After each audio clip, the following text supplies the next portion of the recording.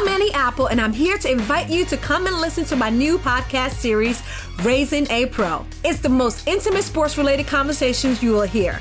Each week, we explore the journeys of some of your favorite NFL players through the eyes of those that know them best. From Joe Burrow, DeAndre Hopkins, Myles Garrett, Ezekiel Elliott, Nick and Joey Bosa, just to name a few. With exclusive insights and information, we leave no stone unturned. Subscribe now to Raising a Pro on your favorite podcast app. HD Smartcast. You are listening to a Live Mint production brought to you by HD Smartcast. Welcome back to Mint Views. It's been a long gap. This is the opinion section of Mint, and my name is Aresh Shirali, editor of Mint Views. In this podcast, I'll be talking to Ananth Vijay Kala, a colleague of mine and senior editor at Mint.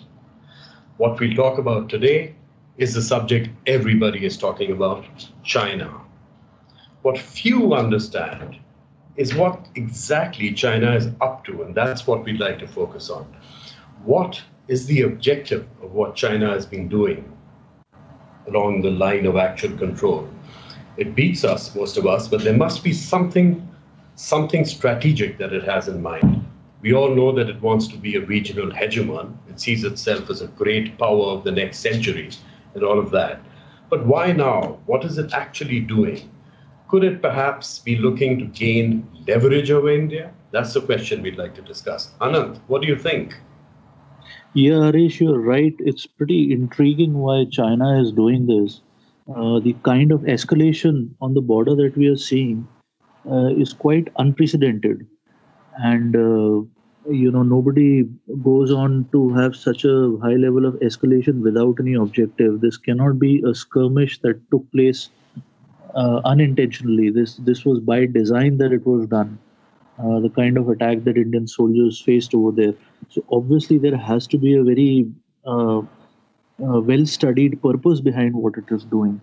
So it's difficult to figure out, but my guess is that perhaps my understanding is that perhaps it felt that at this point of time, India has its back to the wall because of the COVID crisis, and it has its hands full.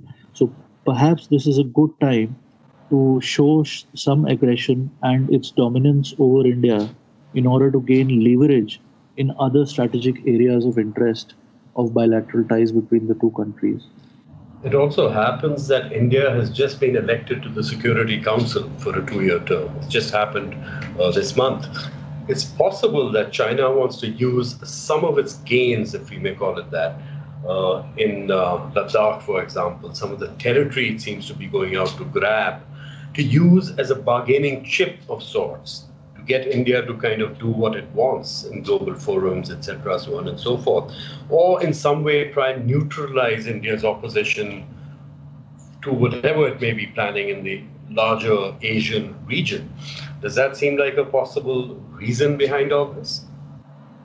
Yeah, definitely. I think China anyway has, it sees itself as a hegemon not only in Asia but the whole world. But Asia is closer home, so it can dominate the region much more easily. And this was a good opportunity. And you're right, India's being elected in the Security Council might have also something to do with it. But I think there were some other things also that might have provoked it to try and provoke India back. One was the Indian government sending its representatives in the Taiwanese president, in the ceremony of Taiwanese president being elected, and that could have been one provocation. Apart from that, also, I think the strident government, the strident postures that this nationalist government in India is taking is perhaps upsetting China. And time and again, the current government seems to have taken a much more hardline stand than previous governments. So this might be tending to play a little spoilsport in China's plans in dominating the area. That is why perhaps I think we see greater interference and greater aggression from China. It could be so. The gist of the matter being that there could be multiple reasons, but it's starting to exert its dominance on India, so that it does not get a impression that it can get away. But I guess there would be equal retaliation in equal measure, given the kind of government we have over here, which is unlikely to buckle down. You mentioned nationalistic sentiment, which is driving this government. Could it also be possible that China is actually looking at India as being a little bit weak because of its democracy? In the sense, it may just imagine, falsely, I think, that if India is susceptible, if the electorate here is susceptible to getting angry with this government for failing to defend the borders, then maybe it can actually exert itself more. All it needs to do is mess around a little bit on the borders, and it can get an elected government in trouble. So do you think it sees democracy as a weakness? It's possible, actually, because we've seen the kind of response our politicians have shown after this face-off on June 15th. There have been divided voices coming from certain sections of the polity.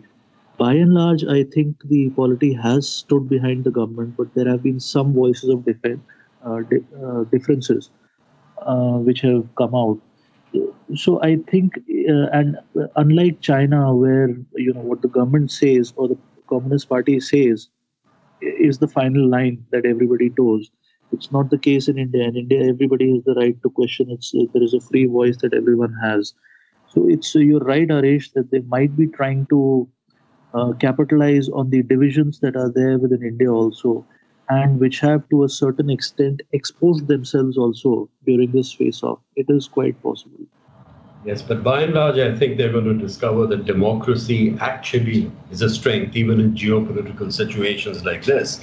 For one thing, the input that the government will have, or the country in general will have, on how to deal with this situation will be from a far more diverse set of sources.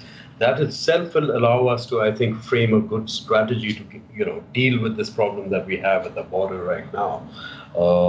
That's maybe wishful thinking, but by and large, in this battle between a dictatorship and a democracy, my gut feel suggests that democracy has to win out. How it happens, we don't know, but we hope it does.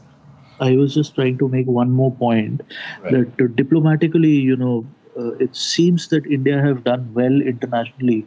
There is a lot of support for the stand that India has taken. And in this particular face-off, there are very few countries that are supporting China's actions, be it the US, which is traditionally being seen as a rival of China, or Europe, or Australia, or many other countries.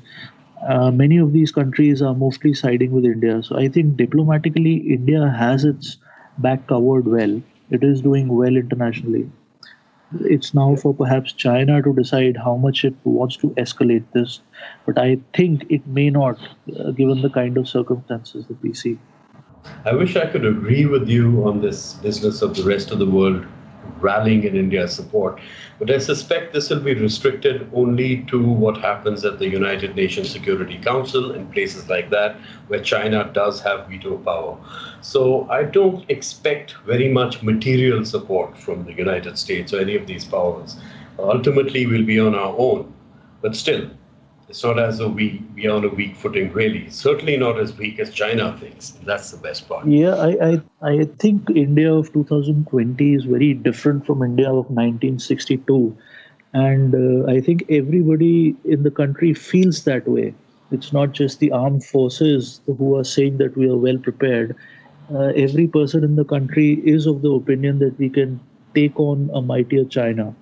They might be mightier in terms of pure statistical comparisons, but the country does not feel that they are unable to take on China in this particular day and age with the kind of weapons or the kind of defense systems they have. So I think it's a very different India, and there's a possibility that skirmishes on the border will perhaps continue for some time as the tussle between the two countries continues. Although I doubt that this will escalate into anything much bigger, because that will not be in the interest of either of the countries. Well, we hope it also doesn't give them any kind of further leverage or any kind of leverage whatsoever on Indian policy, especially foreign policy, because that would be disaster. But for now, I think we've got this aspect covered. Yeah. Okay, thanks. Bye. That will be all for today. If you have recommendations or any issue that you would like us to discuss, please send in your suggestions to podcasts@hindustantimes.com. This was a Live Mint production brought to you by HT Smartcast. HT Smartcast.